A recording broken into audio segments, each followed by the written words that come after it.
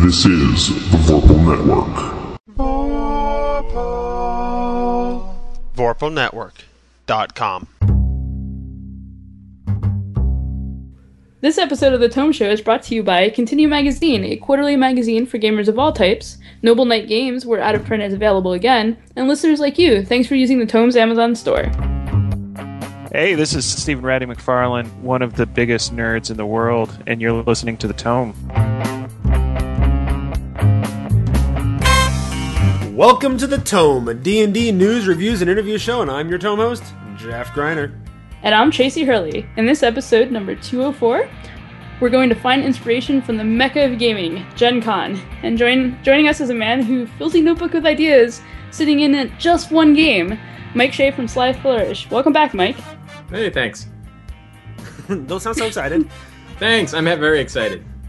This is my excited voice. Whee! Good. Alright, so this episode was inspired by Gen Con, which is now, a couple months ago. Conventions are one great source of inspiration, and while we were at Gen Con, I watched Mike fill a notebook with ideas while sitting in a panel or whatever it was. But we're going to talk about the ideas, or we're going to talk about the process that we use to find inspiration, and then how to implement that inspiration in our games. But first, we need to mention our sponsor, Continue Magazine. They've been our sponsor for some time now. It's a quarterly gaming magazine that helps us pay our bills. They've recently released issue 3, and they've been growing, improved their technology, and hit a variety of topics. So be sure to check them out, and tell them you heard about them from The Tome Show. For entire generations of people now, gaming is as much a part of the fabric of their reality as television, films, books, music, and any other form of entertainment medium. Continue is a magazine for the gaming community, the global gaming community. Not just video and computer games, but board games, card games, role-playing games, alternate reality games, and anything that falls into the category of humans engaging to have fun. A celebration of gaming. Everything we love about this mad entertainment sector. Continue Magazine at www.continuemag.com. And we're back, and it is time to get inspired. Mike Shea. Yo. Where do you get inspiration? I don't know. All right, cool. Places. Moving on. Episode over. So specifically at Gen Con, I think if anybody has an opportunity to go there, they should. Any dungeon master or any game master that has an opportunity to go there should, because or any gamer for that matter, any tabletop gamer, because it is beyond just getting ideas and meeting people and seeing styles and talking to really smart folks about how they run their games or how they play and their thoughts. It's just a fantastic opportunity to meet people and make friends and talk to friends that you've met online and things like that. But I think it really is if one goes in to Gen Con with the right mindset, one can learn an awful lot about how to be a better gamer. Specific sources of inspiration are, of course, watching people, playing in a bunch of games.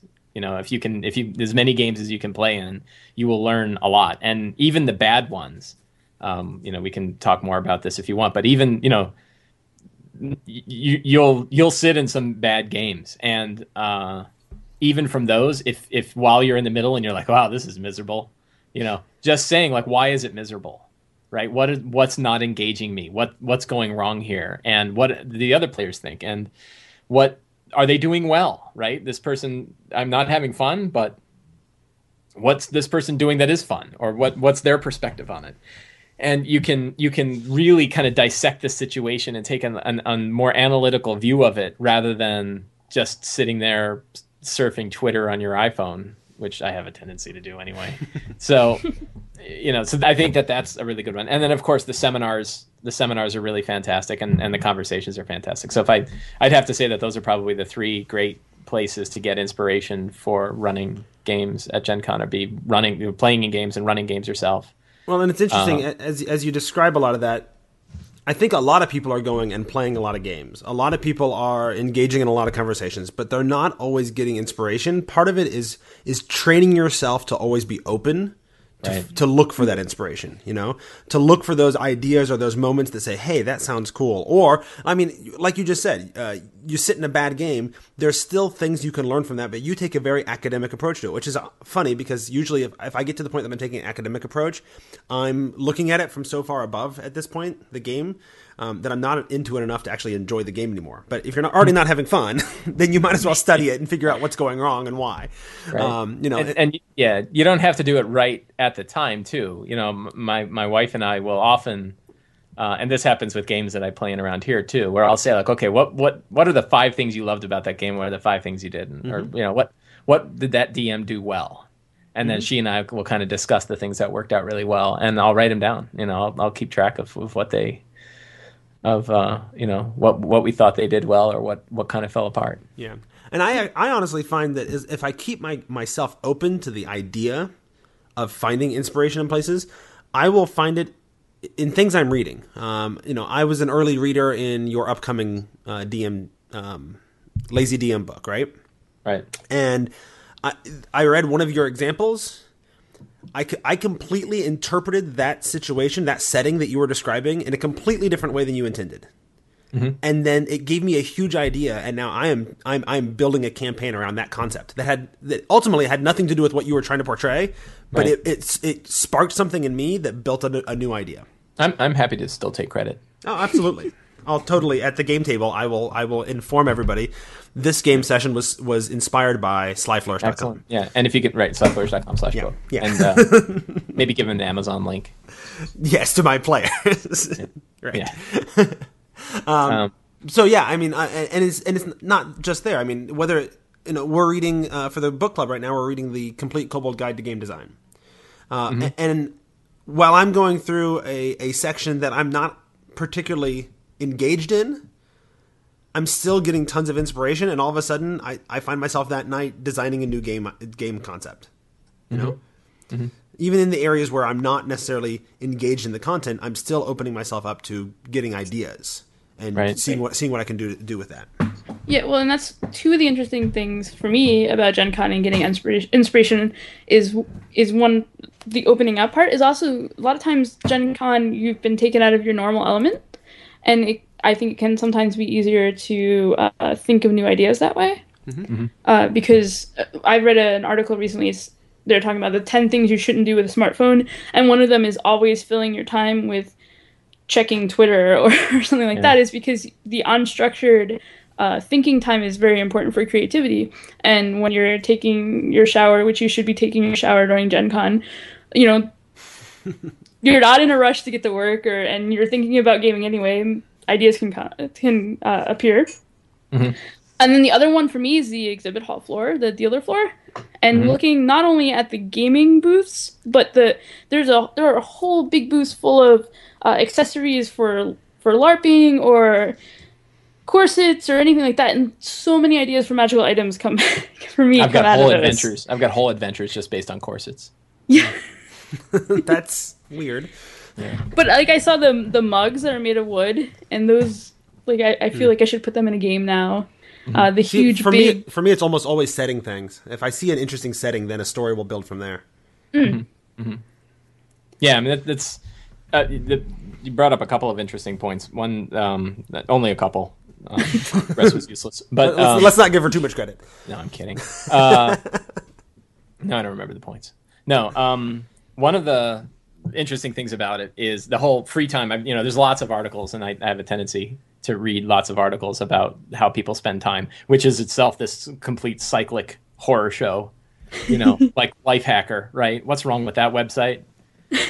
Here's 72 articles a day that help you make your life simpler. Right. Right. Which you don't have time to do because you're spending all your time reading the articles. Right, exactly. And it's like, here's 38 new Firefox bookmarks that make Firefox easier to use. So, but one of the articles was about, boredom and people in line at Starbucks are on their cell phones all the time. They have to fill every moment with something useful. They always have to, and I'm horrible at this, right? I've got to, oh my God, I'm sitting here and doing nothing. And it's funny because that boredom is often required in order to come up with a creative idea. And if we don't let ourselves get bored, then we never reach that state because we're in some Guy Montag Fahrenheit 451 world where we have a little buzzing thing in our ear all the time, so we never actually have to think. Right. Unless, of course, you're using that time to listen to podcasts, and then you'll find all kinds of inspiration in those. Yeah, podcasts are the exception, of course. Right. Because they're brilliant.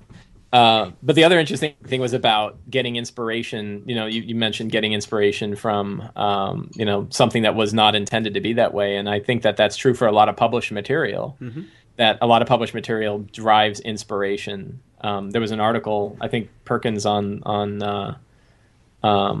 DDI, one of his articles recently, he talked about adventures and how adventures are read a lot and used little. And the interesting thing in my mind with that is, are they designed correctly then? If these are built for inspiration, is it really, or if they end up fueling inspiration, is that how they're built?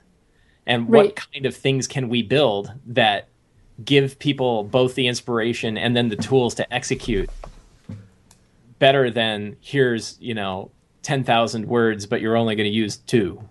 Well, that's interesting because a lot of times I find that the things that are built for inspiration don't inspire me. And maybe that's what they found, right? I mean, maybe that's true. Maybe you have to have an entire adventure, right? That you don't know, even though a small percentage of people are actually going to play out an adventure you build.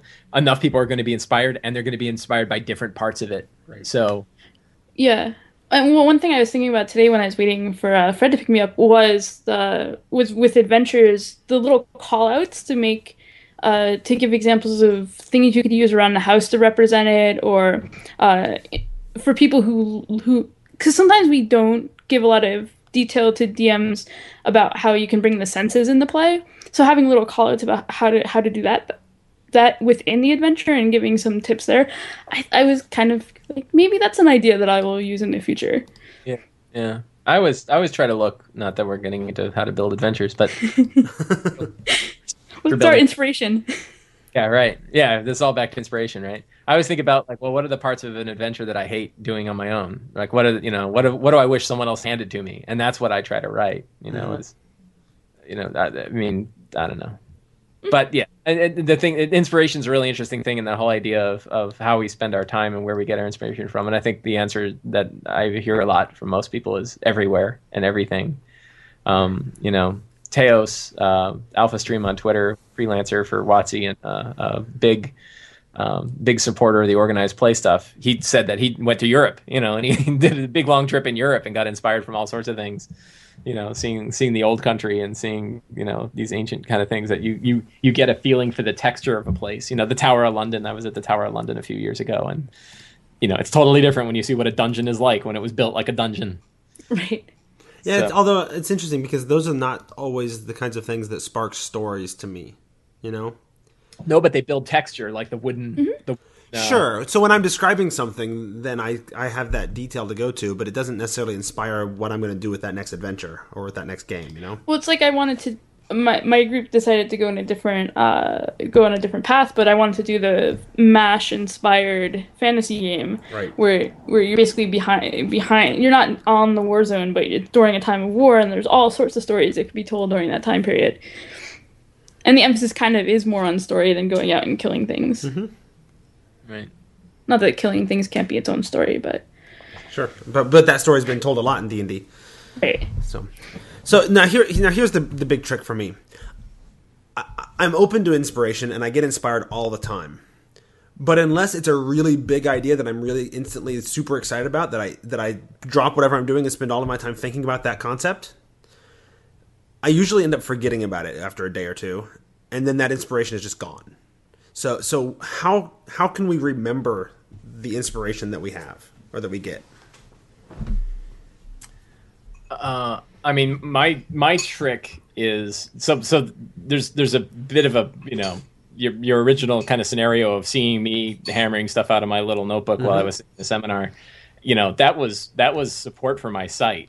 That wasn't necessarily me getting great ideas so that I could put them in my game. I have to come up, I come up with a D&D tip every day and have for like 3 years, and I got to fuel that somehow. So a lot of times I'll sit in a seminar where Chris Perkins is talking, and my goal will be, I want 20 tips from this. So that's, that's one thing. Like I record a lot of tips. I couldn't even tell you what they are right now, because I could, because I have a little file on my computer. But it's not like I got 20 tips from that, and all 20 of those tips immediately found their way into my game. And you're hitting on a much bigger topic and subject that I'm very interested in, and also somewhat dismayed by. The Sly Flourish's Dungeon Master Tips and Sly Flourish Epic Tier Gaming, and the upcoming international best-selling release of versus Lazy Dungeon Master. Those are self-help books for geeks, right? They're self-help books for D&D, and it's because I have a tendency of reading a lot of self-help books, and I hate them, but I read them a lot. And the real fallacy of self-help books is they make millions and millions and millions and millions of dollars, and people generally don't change. Right. And like diet books, there's imagine if diet books only made money when people lost weight. Mm-hmm. Right. And if you look at like Weight Watchers and how the business model behind Weight Watchers and how it works, they don't make money when people lose weight. They make money when people, go up and down. Right. So, it's that same issue that like we can capture this stuff all day long. I can sit and capture 20 tips listening to Chris Perkins. And for me, it's fuel for the site. It's fuel for my Twitter feed. And I do some of them really kind of grab me and go, wow, that's great. I want to use that. Yeah. But I mean, I've got 1,000 of them now. It's hard to say that I've used 1,000 tips, in my game, or certainly that I can remember a whole bunch of them. So that's really tough. I mean, what I've essentially learned is giving advice is kind of a bad racket. And it's nice. Like if you go, okay, well, you read on a whole book and it helped you, come up with an idea for a game, then okay, that's success. I'm good with that. But I don't know. It's really hard, and it's different when like Perkins told you what to do, right? He didn't come and say, this is how you should run your game. And you're like, yeah, screw you. I run my own game my own way. Mm-hmm. You were seeking his advice. We really want it, right? We want to, we want, but it's hard for people to really say, I'm going to actually do something with that. Mm-hmm. Yeah. Well, and I mean, I often will post on G Plus about them.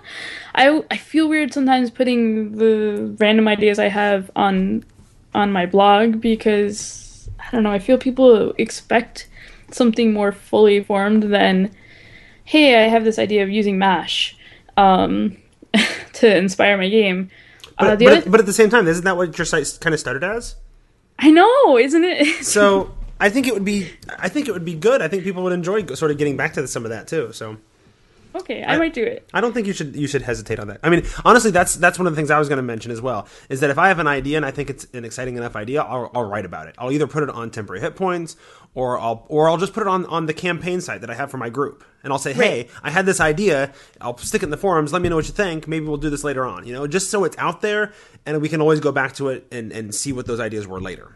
Yeah, and I think sometimes too for me as a creative person or whatever, the difficulty is like I'll just put an idea and I'll make it clear it's not fully formed. It's just as an idea, and people will reply with this, like they'll reply with this isn't fully formed. And I know this gets back to Mike Shea's belief about comments on sites, but that's one of the things too. Is just like it's hard because like. Or like, who are you to tell me what to do? And I'm like, I'm not telling you what to do. I'm just saying that I had this weird idea. I'm not saying it's even a great idea. Mm-hmm. It's just an idea. Or is this on your site? Yeah. And then the other thing I do is it's kind of like ideas fight out. If I can't remember them in 3 days, it's possible it was a great idea. It's also possible it wasn't. Right, and that's I was going to sort of go with mention that as well. Is that I might have five new ideas a day. I might remember one of them 2 days later. And a week later, I might remember, one of those that I had during that week. Right. But you're right. It's evolution, right? Or it's the survival of the fittest. You know, the best ideas, the ones or at least the ones I'm most excited about, are typically the ones that I'll remember and do something with. Yeah. I mean, it's funny because I think we're also talking about kind of different things. I tend not to push story ideas, and my feeling has always been, and this probably makes me a horrible person. I mean, I'm generally not that, and this might be getting me fired off of the other podcasts that we do. Generally not that interested in other people's games, and you know, they're interesting sometimes, but you know, most of the time, and I also assume that no one's interested in mine. Mm-hmm. Like, no one wants to hear about the gory details of, you know, the Shield Bashers fighting of the Orcus that you statted out specifically to fight in your campaign. That's if you look at that, like, Orcus was a prime component of the game, but the article I wrote was about stats for Orcus, because you know, I know I wanted stats for Orcus. I wish somebody had made stats for Orcus that were good. So that's kind of what I pushed out, not so much the background and the story. And this actually makes it hard as a freelancer for WotC, that I kind of got my name, if I have one, doing epic tier kind of stuff. And I always thought it was the mechanics, because running epic tier stuff is really hard. And somebody to kind of figure out that, like, look, if you want a battle that's not going to take 3 hours long, but still going to challenge level 27 characters, here's how you're going to have to do it. And for freelancers and hearing kind of what WotC is interested in, like, look, we could, you know, the mechanics are fine, but if it doesn't have a good story, if it doesn't have a good hook, if it doesn't really inspire imagination, we don't care about the stats. That was a big change for me. But I still don't do that on Sly Flourish, right? On my website, you won't find story ideas there. You'll find gaming advice, you know, find table tips and same with the books, right? The book all about. And that's interesting because I've been, as we've been talking, I've been thinking about my own inspiration process, right? Ask you, did we? What's that? We didn't ask you where you get your inspiration. No, I talked about it. But like you mentioned, you know, hearing other people talk about their games does not necessarily inspire me. Reading a novel does not necessarily inspire me. Watching a movie or a TV show doesn't necessarily give me ideas or inspiration for my game. But if I get something that's just formed enough, you know, like, for example, the example setting or whatever that you were doing in your book that I did the early reading of, right? It was just formed enough that I developed my own ideas and my own story. You know, if something already has a story to it, sometimes I have a hard time interjecting my own thing into it because I'm stuck too much in the mindset of, well, that this is the story of that thing, right? So I need it just fleshed out enough to give me some ideas, but vague enough to allow me to build my own story. Right.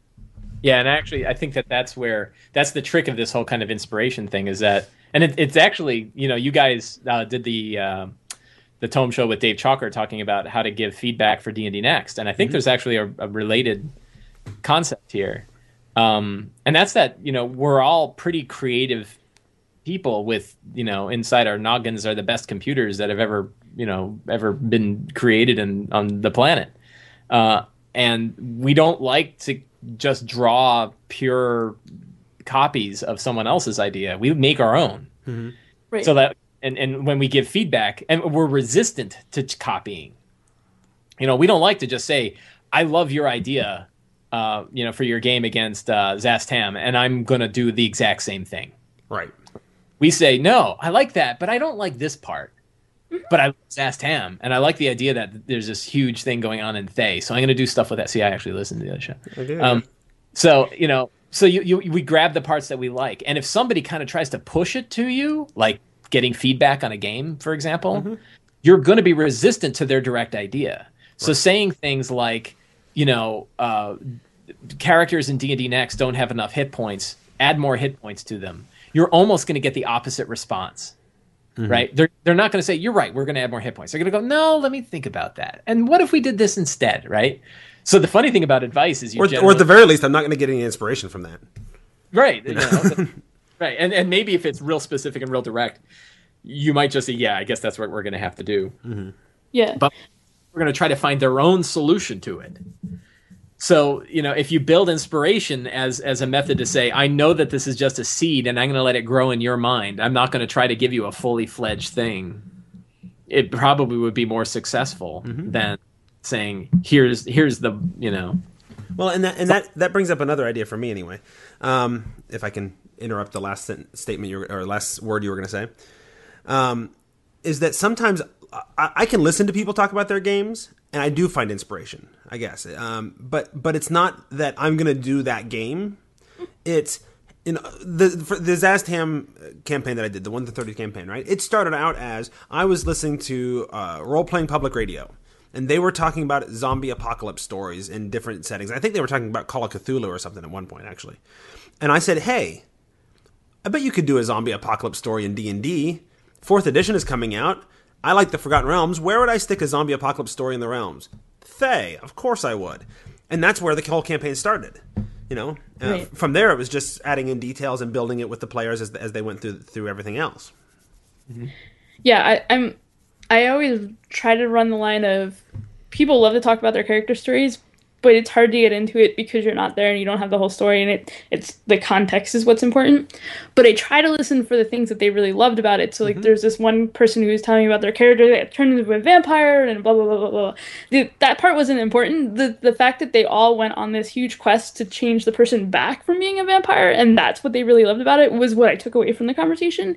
And I eventually want to do that sort of thing in my game too. And so I think that's where you can get the inspiration from it. But it can be very difficult when people get too detailed about their setting or their characters, like you were saying, because then it's about that and it's not about that larger idea of what they found interesting or fun. And talking about the hit points thing, I found that when the hit points are too low, people don't do interesting things in the game anymore because they're kind of scared to. So I'd rather say that than saying, oh, hit points are too low. But right. Yeah. I've been trying to find this. It's an interesting briefing that came out of the Stanford. I think it's called the Stanford Persuasive Technology Lab. Oh, I think that's your D&D advice comes from the strangest places. Yeah. DMing is mind control. I get from everywhere. But they were talking about the habits and habit forming things, and I think it's related. If it's not related, you can say that's not related. We're kind of all over the place. It's all related.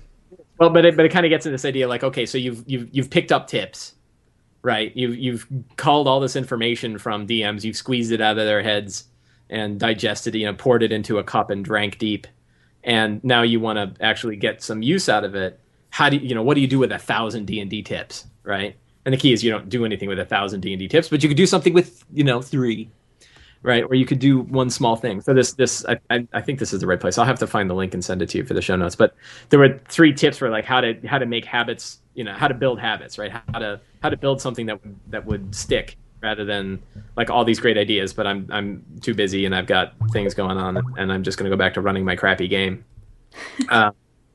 And they were do it every day, make it really small, and sandwich it between 2 other habits that you already do. So it's the same thing. If you wanted to say, okay, well, each day I want to come up with good ideas for freelance articles, or I want to come up with good D&D good ideas for D&D tips. So it's okay, well, how do you tie it to 2 things that you already do every day? How do you make sure that it takes no energy and no time to do it? It's really, really small. And what was the third? I don't remember. Clearly, I'm not any good at these habits. Yeah, do it every day, sandwich it between 2 others, and make it really small. I mean, that's a way to kind of take some of this stuff, all of these big kind of ways to look at our games and all these big ways to kind of gain influence and say, here's how we can shrink it down to something that we can actually do every day. Well, and for me, that was part of the stuff I liked about D&D Next. Having the background separate from specialties and everything meant that was something I could play with without, and it's kind of boxed off. So I can create my own backgrounds without worrying about everything else, and then I can start moving outward from there and learning the other parts of the system. Where when one of the things I had with 4E in trying to think of creating my own classes was I had to know so much stuff in order to do that. Right. Yeah. I mean, we could get into a whole topic about Yeah. I mean, and I find throughout the editions, I've tried to use mechanics to create story, to create inspiration when I'm making characters and things. Is that I might build a character and then try to reconcile a story in my head as to how all those disparate things, those disparate mechanical bits, would all come together to make this person, and in a way that would make sense. Right. Yeah, I've actually had more fun. New Paragon campaign that a friend of mine has run, and I started a new thief, Essentials thief, and I took Mordenkainen's Magnificent Emporium, and I bought every one of like the mundane items. Wow. Items, and I wrote it all down on my sheet, and I'm using that stuff all over the place. Mm-hmm. And it's a great way to avoid, well, it's not on my sheet, so I'm not doing it. It's like I've got the thing that looks around corners. That's like a leather binocular thing that lets me peek around corners. And Yeah, I love that stuff. all that stuff. Yeah. So one of the things I would love to create at some point when I have more money is our books of those things, but just like come up with the random craziest goblin technology out there and just put them in a little book with hopefully with some images for some of them. And I would love it, so I don't care if anybody else buys it. The Junkulator. Yeah. I love on critical hits for Gamma World. The million different potential items. I use that all the time. That's a good source for inspiration. I mean, are we still talking about inspiration from Gen Con, or are we talking about inspiration from anywhere? I think we're rambling about all sorts of things about inspiration at this point. Yeah, I mean, because the other one that I'm promoting a lot in Lazy DM, and I'm including in Lazy DM, are random lists.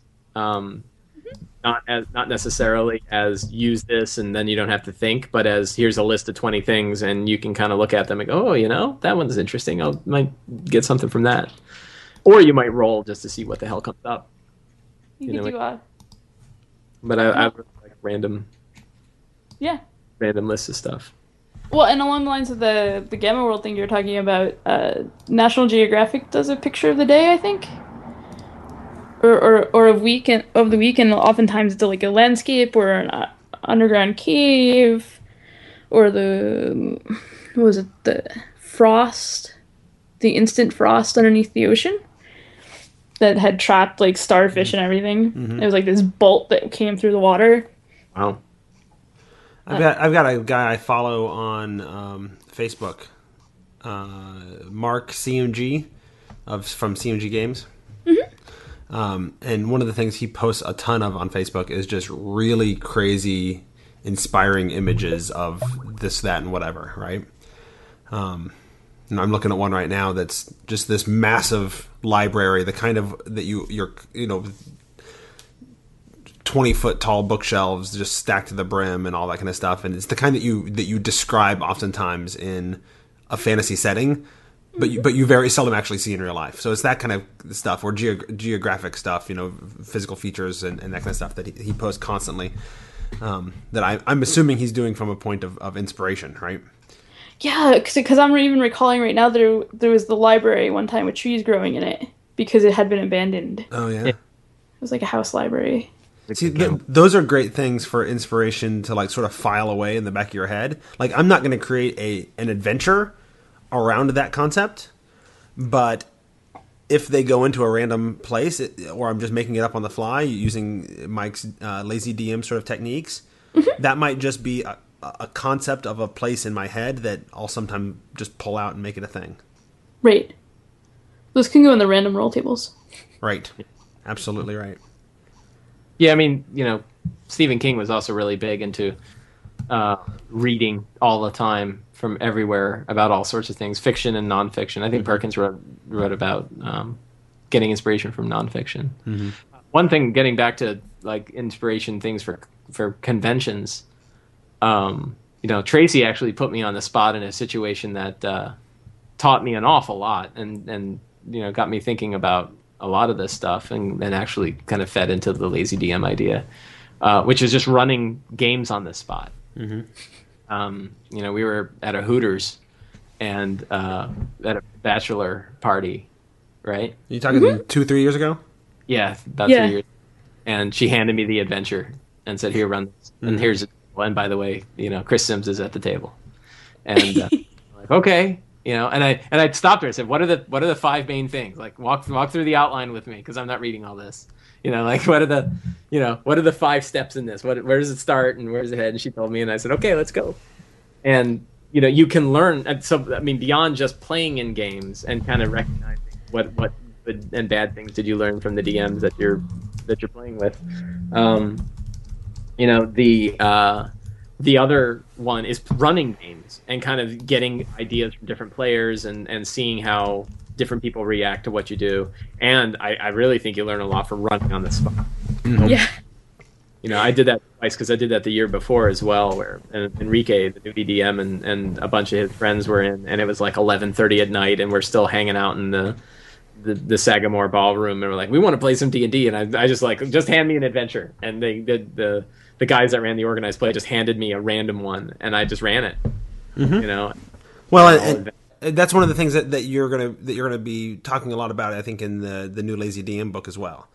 Is how much to prepare to feel like you're ready to go, but not spend any more time preparing than you need to.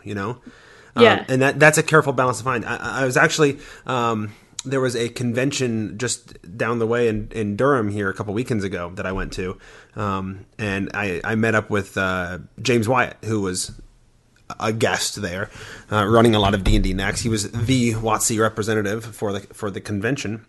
And then afterwards, he and I and some of my friends got together, and we went and had some pizza and hung out for a few hours or whatever. But he was talking about what he was doing when he was running D&D Next at the convention, and I think at home as well. And he's not prepping anything. He shows up, and he's got a stack of like 5 to 10 old first edition modules.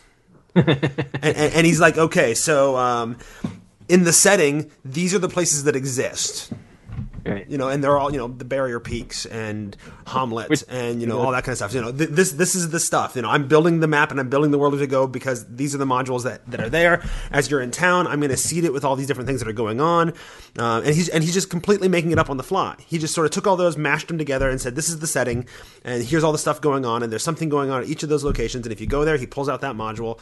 And as he ran adventures the entire weekend, the 3-4 days of the con, I think it was 3 days of the con, he built, it was all a shared setting. So the first group went to this place and did stuff, and then the next group would hear about the stories of that first group and what they did. And now suddenly that adventure hook is a lot less interesting, because the adventurers already went and did that. Right. And so he was building it all there, but he was doing it all on the fly with just sort of a stack of things for setting details, and the rest of it he just sort of made up as he went. Yeah. Yeah. Well, and I think kind of connected to that, because we've been talking about playing in games, but playing in games that aren't D&D can also help with this too. Sure. Yeah. Particularly things like Dungeon World or Old School Hack or Dresden Files, which has the cooperative world building. All those things can be pulled into your own D&D games to figure out what works best for you. I played some 13th Age, and I got some ideas from that. And Mike's Gamma World game at Gen Con, I got some ideas from that. And I know, Mike, you've been doing a lot of integrating some aspects of Fiasco into your D&D. Yeah, I've only actually played like 2 Fiasco games, but it was enough to try to draw in a lot of ideas from that. For that cooperative world building aspect. I'm actually, I haven't played nearly enough other games to really be able to do that. That's something that it's a big weakness of mine. Well, we just went through character creation for a D&D Next game, and I did world building as part of it, because I wanted to run a game that they actually wanted to play in, and I wasn't sure, because most of the group I haven't spent a lot of time around, I wasn't sure what they were going to be interested in. So I sat down and was like, okay, let's start building the world. And I pulled out my Eberron books, my Dark Sun books, like, what parts of these do you like? I have a book of Renaissance maps, and I was like, what type of city would you like to play in? That's great. I think I wrote an article about that, or I'm about to write an article about it. Yeah. I wrote an article about my attempts at similar things a while back as well. Yeah, about using your first session of your campaign is a campaign building session rather than an adventure. Yeah. Because one of the things, and this is something, again, that I've picked up a lot from playing in a bunch of games at Gen Con and stuff like that, is it's really kind of annoying when you have this real deep, rich idea for your character, and you sit at the table and the guy say, yeah, that's great. You start here, Yeah. Guy comes up and says, I need help, my griffin escaped. And you're like, my guy doesn't give a crap about griffins. Right.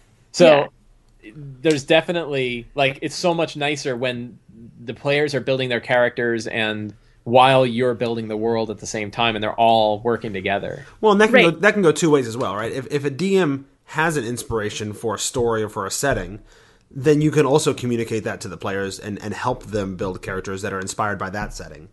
Mm-hmm. You know, it can go either way, but it is definitely a much richer experience in my years, I've noticed anyway. If the characters and the setting all fit together, you know, the players and the DM have worked together to make everything sort of work within the same concept of storytelling that you're doing. Right. Yeah, I mean, It's great. I mean, I was, you know, my wife Michelle and I go for 2 walks each day with our dog, and I said the W word. Luckily, he sleeps. He hears it and he goes and gets ready. So we go for these walks, and it was on one of these where we had just finished up our Gardmore campaign and said, what do you want to do? And she said, I kind of like Eberron. We haven't been to Eberron in a while. I'm like, okay. And I kept thinking, like, I kind of like to do the Slave Lords series. So what would the Slave Lords in Eberron be like? And I open it up and I go, Lazar Principalities. That looks cool. So, you know, this idea, and then it was like, okay, what do other people want to do? And the funny thing is they're not at all really interested in the Slave Lord aspect. So they're off other things. Well, but you bring up an interesting point more and more, and this is one of the points that came out as I was reading through the Complete Kobold Guide to Game Design for the book club. Is one of the things he mentions in there is to look for interesting mashups. Yeah, and the more I think about, like, at first I was largely underwhelmed by that concept. Like, sometimes that just comes off hacky. On the other hand, as I think more and more about it, like, it's not always hacky. Sometimes it's more subtle and it works. I mean, what you're talking about is a mashup, right? You had an idea for the kind of story you wanted to tell. You had an idea for the setting. You mashed them up to see how it would work. You know, my Zaz-Tam campaign, right? I had an idea for a zombie apocalypse story. I wanted to do the Forgotten Realms. I mashed them up, and that's what we came up with, right? It doesn't always have to be crazy mashups. Sometimes it can, and it's super fun.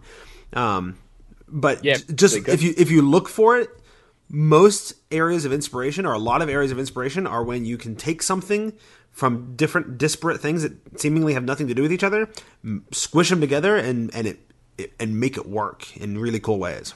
Yeah, well, because a lot of stories have a similar base archetype, but we just skin them in different ways depending on our own backgrounds and contexts. Mm-hmm. So you can pull those archetypes out and mash them together much easier. In my opinion, I don't know. Mm-hmm. Yeah, and the motivator for me in all of this is always Quentin Tarantino, who I think does absolutely fantastic mashups, and he's not subtle. Like, is there these totally blatant, like, what if we had, you know, the Wild West, you know, what is it? My favorite, you know, God, he's fantastic, right? In Inglourious Bastards, the first line is, you know, what was it, like a long time ago in Nazi-occupied France? You know, I mean, I forget what it is. You know, it's like what's the Wild West going to be like in Nazi Germany, mm-hmm. or, you know, how are you going to do a kung fu swords movie with anime in the middle? Mm-hmm. You know, that's like pretty easy mashup. Movie. Kung fu and anime is sort of hand in hand. Yeah, right. But then put it in a grindhouse, you know, a grindhouse movie. Yeah, like make it a grindhouse, and then you got something interesting. Right. So I think, yeah. And you were talking about Fiasco for the D&D stuff, I took that part, and I was like, you know, on the days when we can't get the entire group here, Fiasco sounds like it would be great, because we could tell stories that build the world without worrying about, hey, somebody's character, oh, you don't have the cleric this week, or that character dies while the person's away from the table. And you could even do that without using those characters, like go to a little different corner of the world, create completely new characters and tell a different story of what's going on. Mm-hmm. Mm-hmm. Yeah, I've even thought of having them play the bad guys sometimes. Absolutely. Like if I'm not entirely sure which way the bad guys would go, they could play them. Mm-hmm. So I think one of the reasons why it works for Wyatt to just throw a bunch of first edition modules on the table is he probably knows every word in every one of those modules. Yeah, so he doesn't even need the modules. Where do you want to play? I'll send you there. You know. Mm-hmm.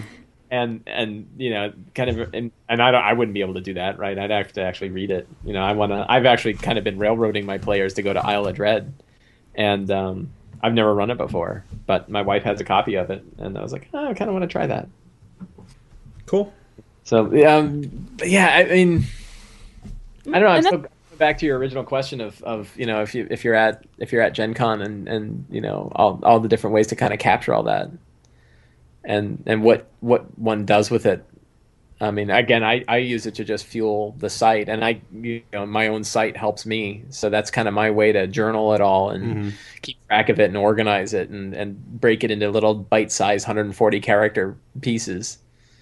And that's help. I mean, but obviously not everybody can be a blogger. But I think just sharing ideas with your game group and writing to them about it, or emailing, or at your weekly game conversations, just having those discussions, so that at least it's in other people's minds, so that later on when you have an opportunity to use something, maybe they'll remind you or spark that if it was of interest to them too. Which even better, right? If they're also hooked. Yeah, I mean it's really the other interesting thing about all the tips is that there's really, I mean, I don't know if you could categorize them in exactly two kinds, but there's kind of like big kind of fuzzy philosophical tips, and then there's real practical ones, and the practical ones seem to resonate pretty well. I remember the first time where it was like the first time I saw somebody that wrote character names on 3x5 cards and used that to do initiative over the top of a DM screen. I was like, wow, that's a fantastic idea. And it's so small, right? It's just, whoa, look, 3x5 cards folded in half. Brilliant. But it really... Do you have stock in 3x5 cards? Oh, 3x5s are great. I have a whole chapter on them in my book. I know. and then it's a continuing theme throughout the whole thing, right? And I've been talking about it for like 4 years, But the little bottle rings. Do you remember when the bottle rings for marks? I still have a big bag. Everyone at work, I eventually, I went to my office and people would be sitting around in meetings and I'd be grabbing their bottles off of their in front of them. See, that's why I never did the bottle rings, because I didn't want to have to collect them all. It was just... And then eventually everyone at work doing it and handing them to me. Oh, yeah. Bags of them, but it's little things like that, and that resonates really well. I think we love our little practical things like that, and some of the fuzzier stuff is a lot harder. People are probably running really terrible railroaded games where, the NPCs are doing all the interesting stuff, but boy, they've got their 3x5 cards and their rings. Well, and that's especially hard to really get into and pick apart and understand in 140 characters, or even in a decent length blog post, right? I like to think that's the kind of thing that we can get into a little bit more with, a 45-minute conversation. Yeah, exactly. The Right. thing I love about 3x5 cards is that they're plain, so I can put things like stuff that's in the room, I can write it down on that, and you still have to think about, like, you still have to come up with your own description or your own view of what that means. Where, like, if I put a mini on the table, it just does, people just assume that the mini is what it is. It's funny. It's funny because I'm not sure if sometimes we're discussing how we get inspiration, and sometimes I think we're providing inspiration. I know. 3x5 cards are a fantastic tool. I don't know if it has anything to do with getting inspiration. Here, look, I'm holding one in my hand. Get the plain ones. Don't put lines on them. Lines are for dorks, right? Lines are for boring people who... I actually started taking to drawing pictures of my NPCs on them rather than just putting their name and little vital statistics. I actually like to do a little sketch. But you have some artistic skill. Well, yeah. I mean, I went to a class. I don't know if I'd call it artistic skill. Well, I draw stick figures. Yeah. Well, you could do that, right? I mean, you draw whatever you can draw. Like, what's the interesting trait about them? So then that's a real nice thing about a card. And the other thing that I love about the 3x5 card is it's limited. It's very small. Yeah. Right. Can't pack it full. You don't end up with a ream worth of material that you're never going to use. You're like, I can only fit so much on this card, See, that's always my trick, though, is that I end up trying to fit way too much on those cards, and then it becomes useless because there's just too much on it. I need to follow your example and become a little more zen about the whole thing and get it down to the bare minimum. I have a real hard time with it. I'm like, I just tore down a whole game and rebuilt it tonight, for a game tomorrow. I'm like, that's not lazy. That was stupid. Right. Well, and it's funny because, again, as an early reader of your book, that's one of the things you talked about was, put all these things on a 3x5 card, and but this is the kind of statement, not this kind of statement. It's like, yeah, but that second statement is not going to fit on a 3x5 card. Like, you got really long, Long, right? But sometimes the beauty is in the details.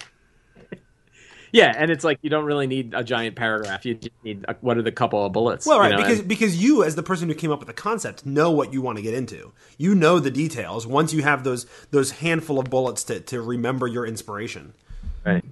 I also like using components from other games. Like at Gen Con, I played a game called Dixit, Dixit, and it's kind of like apples to apples, but it's all picture cards. And basically what you do is whose ever turn it is says a phrase or word or sound based on the card that they're going to play, and then everyone else picks a card from their own hand that's similar and puts down. But the thing is, there's all these awesome pictures that are part of this game that could inspire 1,000 adventures.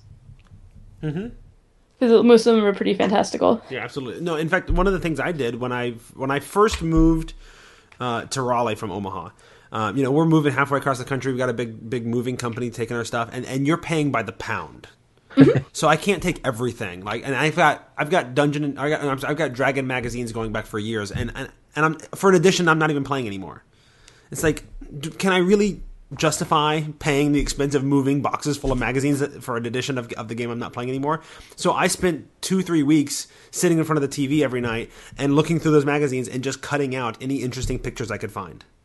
And then I tossed the rest of the magazines, and I now have just a box full of magazine clipping of pictures from Dragon magazine that are edition proof, right? And I, in fact, I did this for the first year of our campaign, and then I kind of got lazy with it and stopped doing it. But I really liked it.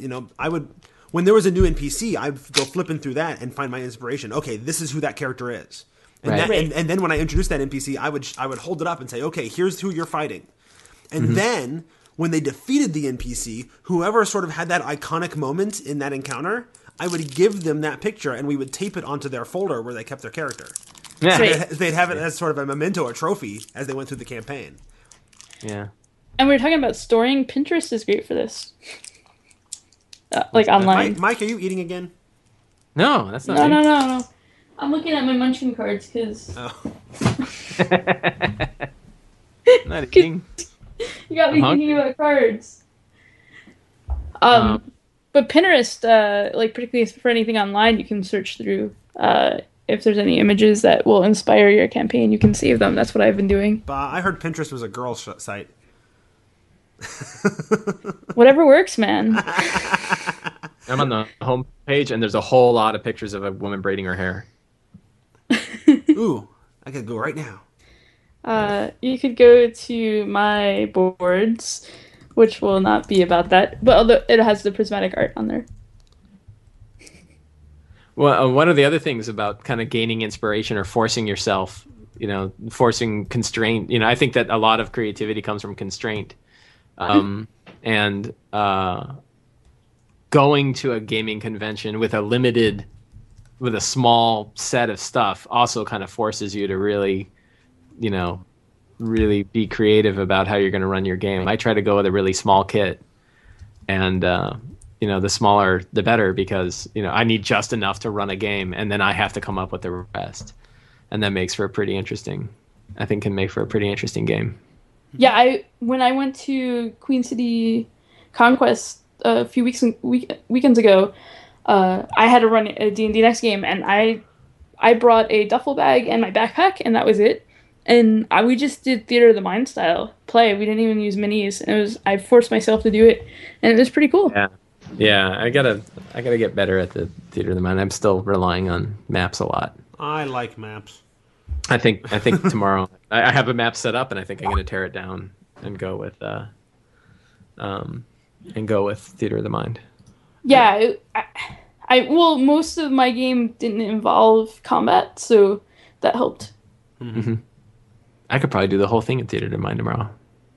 And I had never really done it before, so I was kind of forcing myself. Yeah, I drew a whole map, but maybe I'll just erase it. Thanks, you just ruined my map. It was a beautiful map too. Well, mission accomplished for the episode then. Should we wrap things up? Any last thoughts on inspiration? At one point, I thought when we got to about the 30-minute mark, I thought we were sort of clipping through things quick and we wouldn't have enough to talk about, but we just sort of rambled all over the place. That's what happens when you talk about inspiration. We got inspired. And Yeah, I think that the one thing, and I think we all talked about it, and you guys hit on it early, is that you have to always be learning, right? You have to always be. I mean, if you think you're an awesome DM, you're probably not, right? But if you're always just saying like, all I want to, the Zen style of, I want, however good I am, I want to get better, and I can learn from everybody, right? Well, and everything. And everything. And you can be inspired by everything, too. I mean, generally speaking, I'd like to think that we think of ourselves as fairly creative people inside or outside of gaming, right? And creative people are constantly being inspired by things.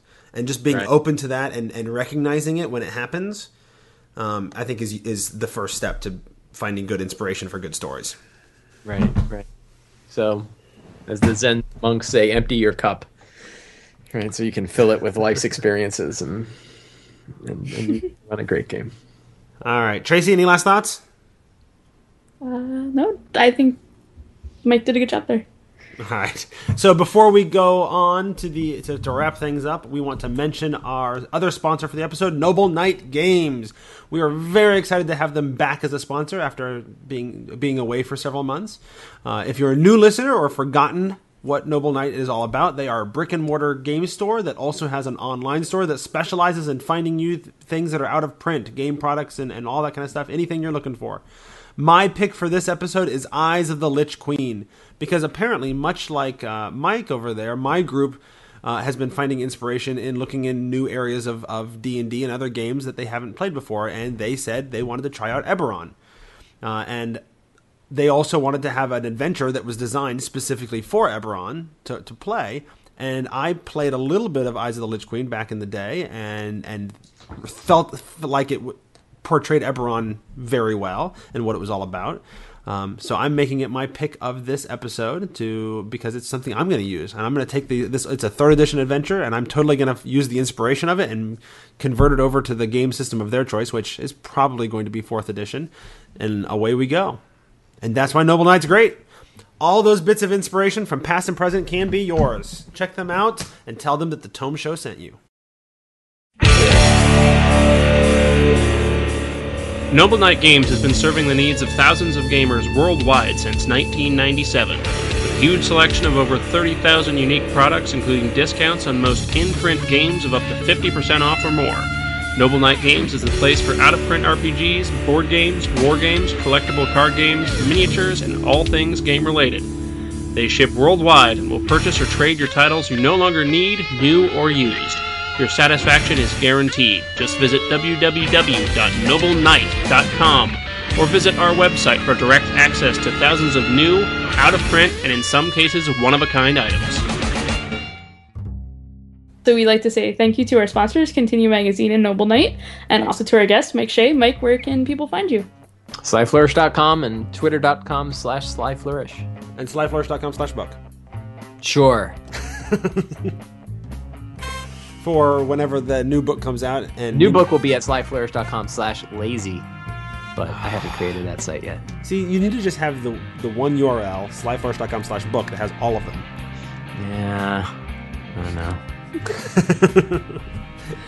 All right. It's a tough problem. It is.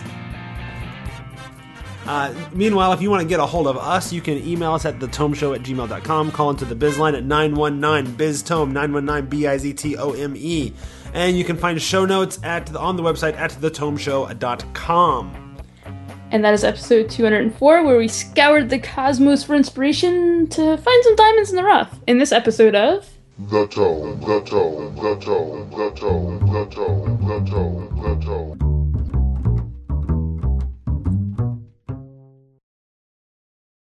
I'm on the wall.